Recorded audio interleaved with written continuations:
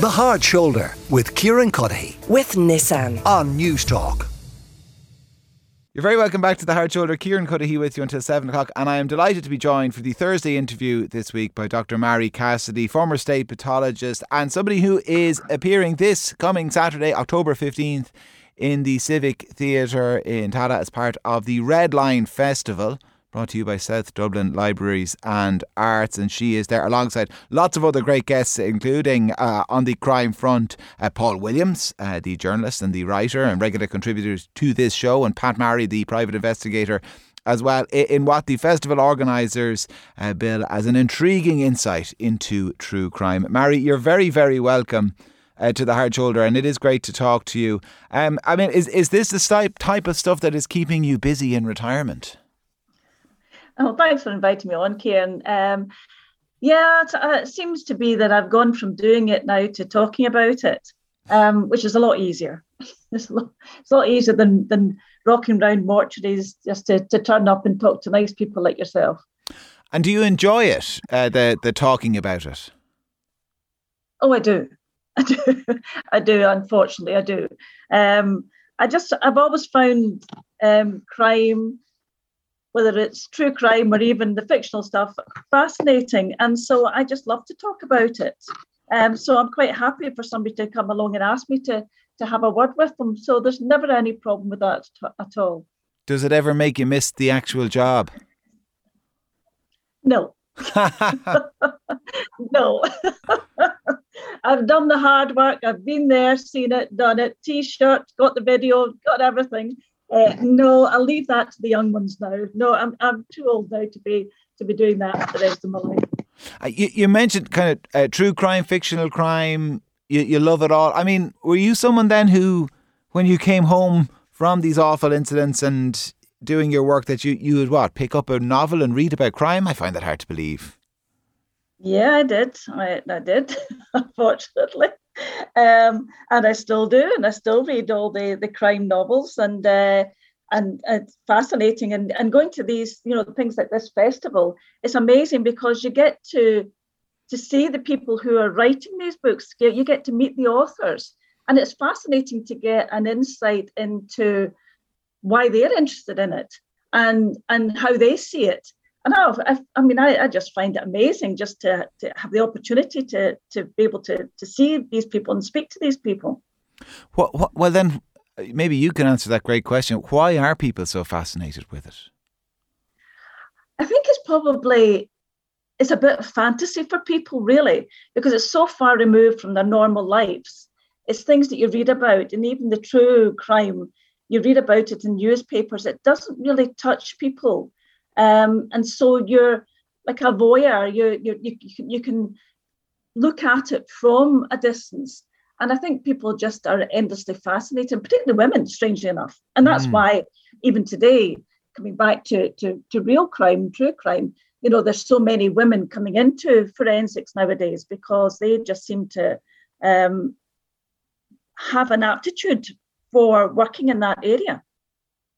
It says something as well, doesn't it, about, I don't know, the human condition sounds a little too pompous a phrase to use, but it says something about us that the fascination as well is more often with it's the perpetrator as well, isn't it, that we're most fascinated by? Yeah, because we can't really understand why people would do such bad things. And during my working life, I was never allowed to explore that side of it because I was involved in dealing with the victims of crime, and my whole concentration was on them and their families. And so I didn't want anything to cloud my judgment by thinking about who did it and why they did it.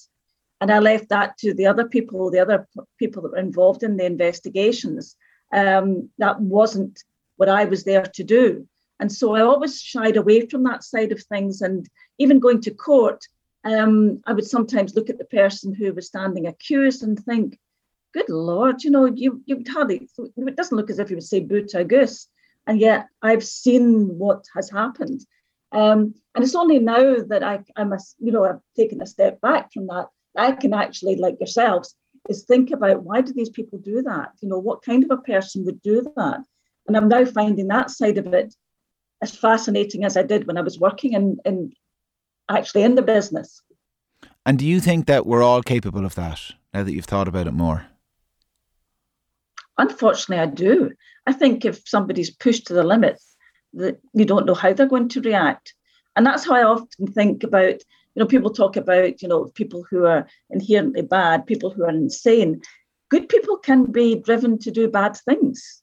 And coming back to going to court, and you look at some of these people who are standing accused, and they look about as bewildered as everybody else, because I think, how did I get here? I went out for a drink on a Saturday night, and the next thing I know, there's somebody dead, and I did something awful. They didn't go out with an intention to do anything, and things just happen. Bad things happen. And does that then, the acceptance of that reality, does that lend you a certain sympathy for those perpetrators? I don't know whether it's a sympathy, but I can sometimes understand how they got there and how it happened. And again, because it's nothing to do with me, and it's not me that's making the decision what happens to them, I'm allowed to do that now. But it's I can just, I can actually see things. It's like those I always talk about, when these television programs where people send in their videos of doing stupid things, and we're all as viewers watching it going, of course that's going to break. How on earth do you not see that? And I think when I hear some of the stories about what had happened on a particular night or a particular day, I say, I think you can see how this is going to go badly wrong. Why didn't they see that when they were there? Why didn't they realize where this was heading for? But hindsight's a wonderful thing. That distinction you drew between your role and, say, the role of investigators, that you were kind of very much dealing with the victim, or the what was left of the victim, and it might have been only in court when you got there that you might have seen the accused for the first time. Do you think that distinction was blurred sometimes in the minds of the public, that you were just kind of somebody who people generally associated with these awful crimes? And I don't know, did it ever happen that people would ask you about Joe O'Reilly, for example, or something, rather than Rachel O'Reilly, whose body you actually would have dealt with? Yeah, and that's the sad thing, is because, a lot of these murders, we forget about the victim, and we're all talking about, who did it. But people get confused about what the role was. When I wrote my book, and back to my memoirs, that was the reason why I did it, because I want people to know that it's not just me. There's a whole team of people who are involved, and we all have our own little different areas of expertise. My area of expertise is forensic pathology, finding out how somebody died. But I don't do any of the forensic science stuff, and I don't know anything about it. I don't do forensic psychology or forensic psychiatry. There are people who specifically deal with those side of things and deal with the perpetrators. So I just, I'm confined to the deceased person and what happened to them. And I assume that, given like the professional way you would have approached your job, and that's quite clear in the memoir as well, and lots of people would have read it when it came out a few years ago, that you can kind of turn off that part of your brain that was, fascinated with with crime and criminology and the investigation of crime when you got to a scene. You knew what your role was. We're scientists, basically, and therefore that's how we approach things. And as soon as I'm getting involved, as soon as I get a phone call, about something, you immediately switch into that role, and you're thinking about, right, what am I going to be going to? What am I going to see? What do I need to do? What am I going to be looking for? What's people going to want from me? So you immediately just fall into that. But then as just as easily, when you walk away from it, you can just switch it back off. Can I ask you a question, Mary, that I revealed something there. My granddad was a pathologist, and I'm going to ask you a question that I actually should have asked him when he was alive.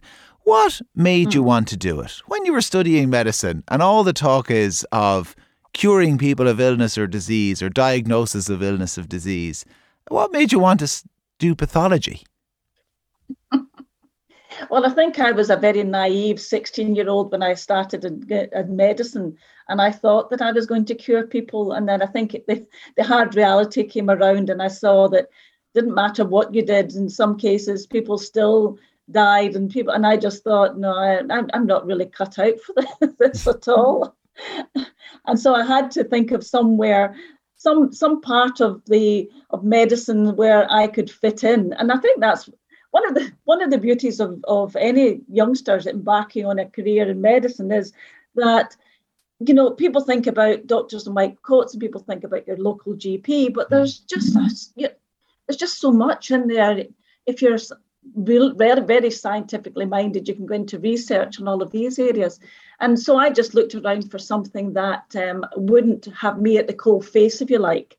And so I found the laboratories and I found pathology, and I just thought that was fascinating. And then I found the forensic pathology, and I just thought, wow, this is really interesting. And I never looked back from that moment on. So it was a kind of a step by step. I never set out to end up in a mortuary, but that's what happened. That's kind of fascinating, though. So when you say that, you know, you realise that like there was people for whom you could do nothing ultimately, and that you found that difficult. I mean, was it that, like, kind of emotionally you found that difficult? That you'd have this living person in front of you for whom you couldn't help? Yeah, I couldn't cope with that emotion, and I think that's very telling in what I did when I was in forensic pathology, because all of the pain and suffering has gone. And as a pathologist, you're not dealing with having to deal with that. And I just found it quite traumatic, particularly when you were dealing with people who were very, very ill. And then you'd come back the next morning and there was an empty bed, and I would go, what happened? You know, and I just thought, no, I can't cope with this. I'm no use to people.